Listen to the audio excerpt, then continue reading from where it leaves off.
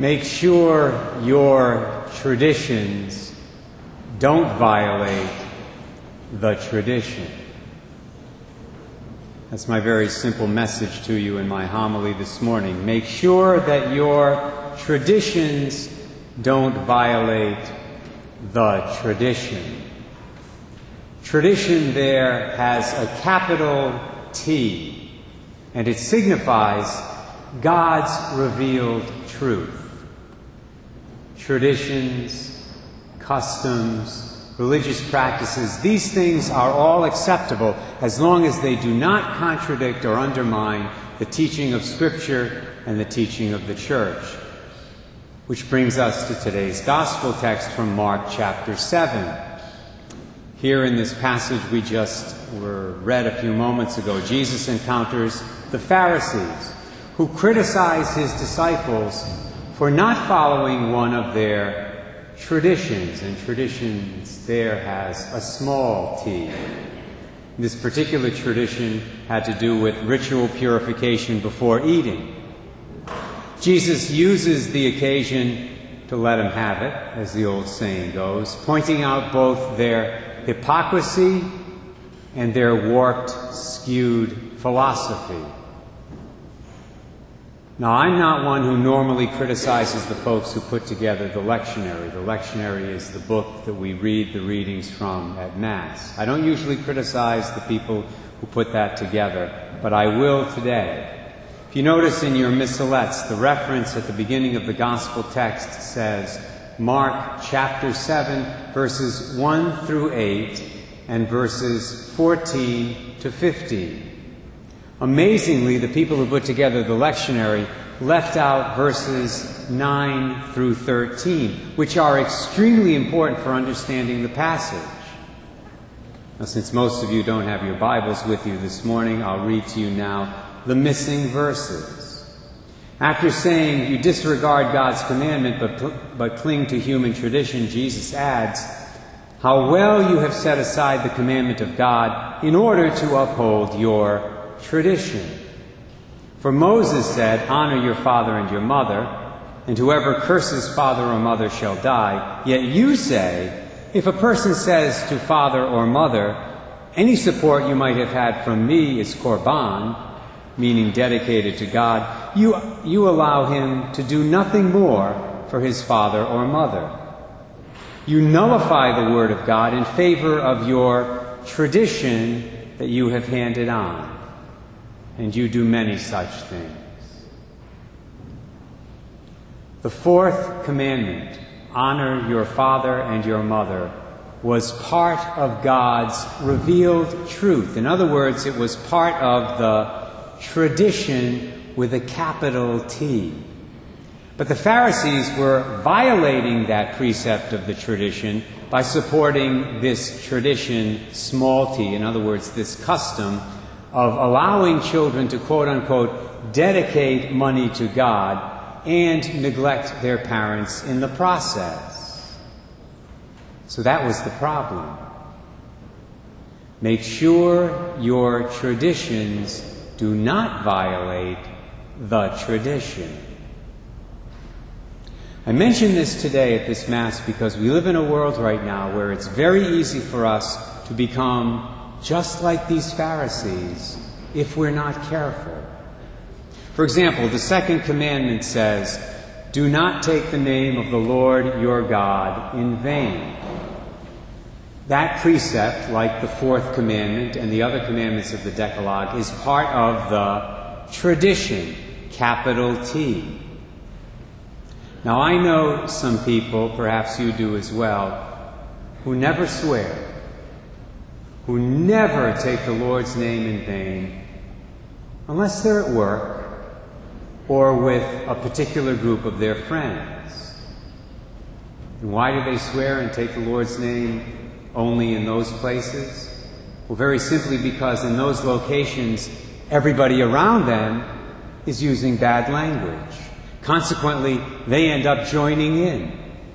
You see, in certain places of employment and in certain social settings, using vulgar language has become a time-honored tradition. Small t. You're not one of the gang. You're not one of the boys unless every third word that comes out of your mouth has 4 letters in it. That's a perfect example of people laying aside the tradition, God's revealed truth, for the sake of a foul-mouthed tradition, small t. Or how about the 3rd commandment? Keep holy the Lord's Day. I know entire families who give up Mass for the summer each and every year. It's become a tradition with them. They say they have too many other important things to do during the summer months. We'll be welcoming those people back with us in the next few weeks. So the tradition, capital T, goes out the window for the sake of a tradition, small t, of laziness. Or take the 5th commandment, thou shalt not kill. Since 1973, we've had a tradition of baby killing in this country, upheld by civil law. I don't think I need to go into great detail there about how that sordid tradition, small t, violates the tradition, capital T, of Jesus Christ. And now the people of Planned Parenthood want to add a new tradition.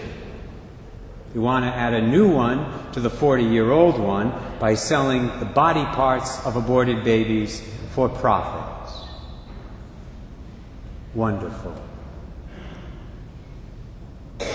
Homosexual activity is clearly forbidden by the 6th commandment, as are fornication and adultery. But that did not stop our Supreme Court, our wonderful Supreme Court in Washington, from establishing a new tradition, small t, whereby marriage has been completely redefined to include same-sex couples. And so with one stroke of the pen, they put in place a new tradition, small t, which clearly violates the 2,000-year-old tradition, capital T, of Christianity. The Lord calls all of us, my brothers and sisters, as His disciples, to be different. He calls us to be different.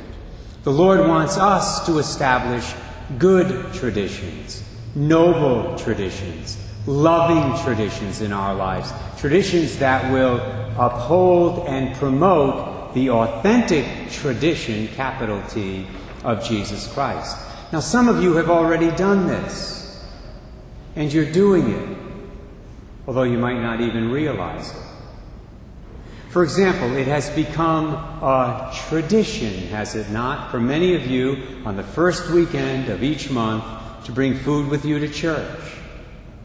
Not to eat when you're there in the pew, but for the needy. Put it in the truck, parish truck, as you enter church, and it's brought on Monday morning to the needy in our area. That's a tradition, small t, by which you are living out the tradition, capital T, of the gospel, which says, love your neighbor as you love yourself.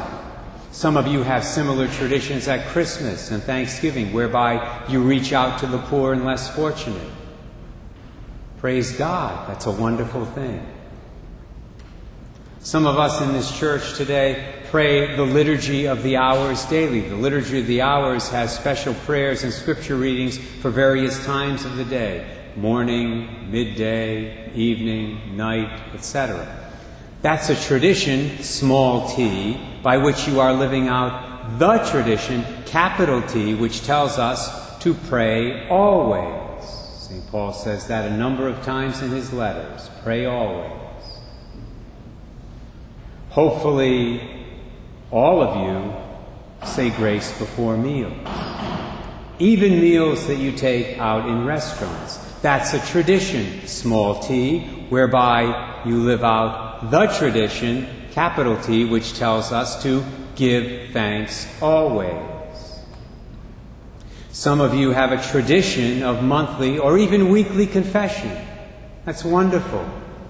That's an extremely important way to live out the tradition, capital T, which tells us to repent of our sins. That command is found over and over again in Scripture, in both the Old and New Testaments.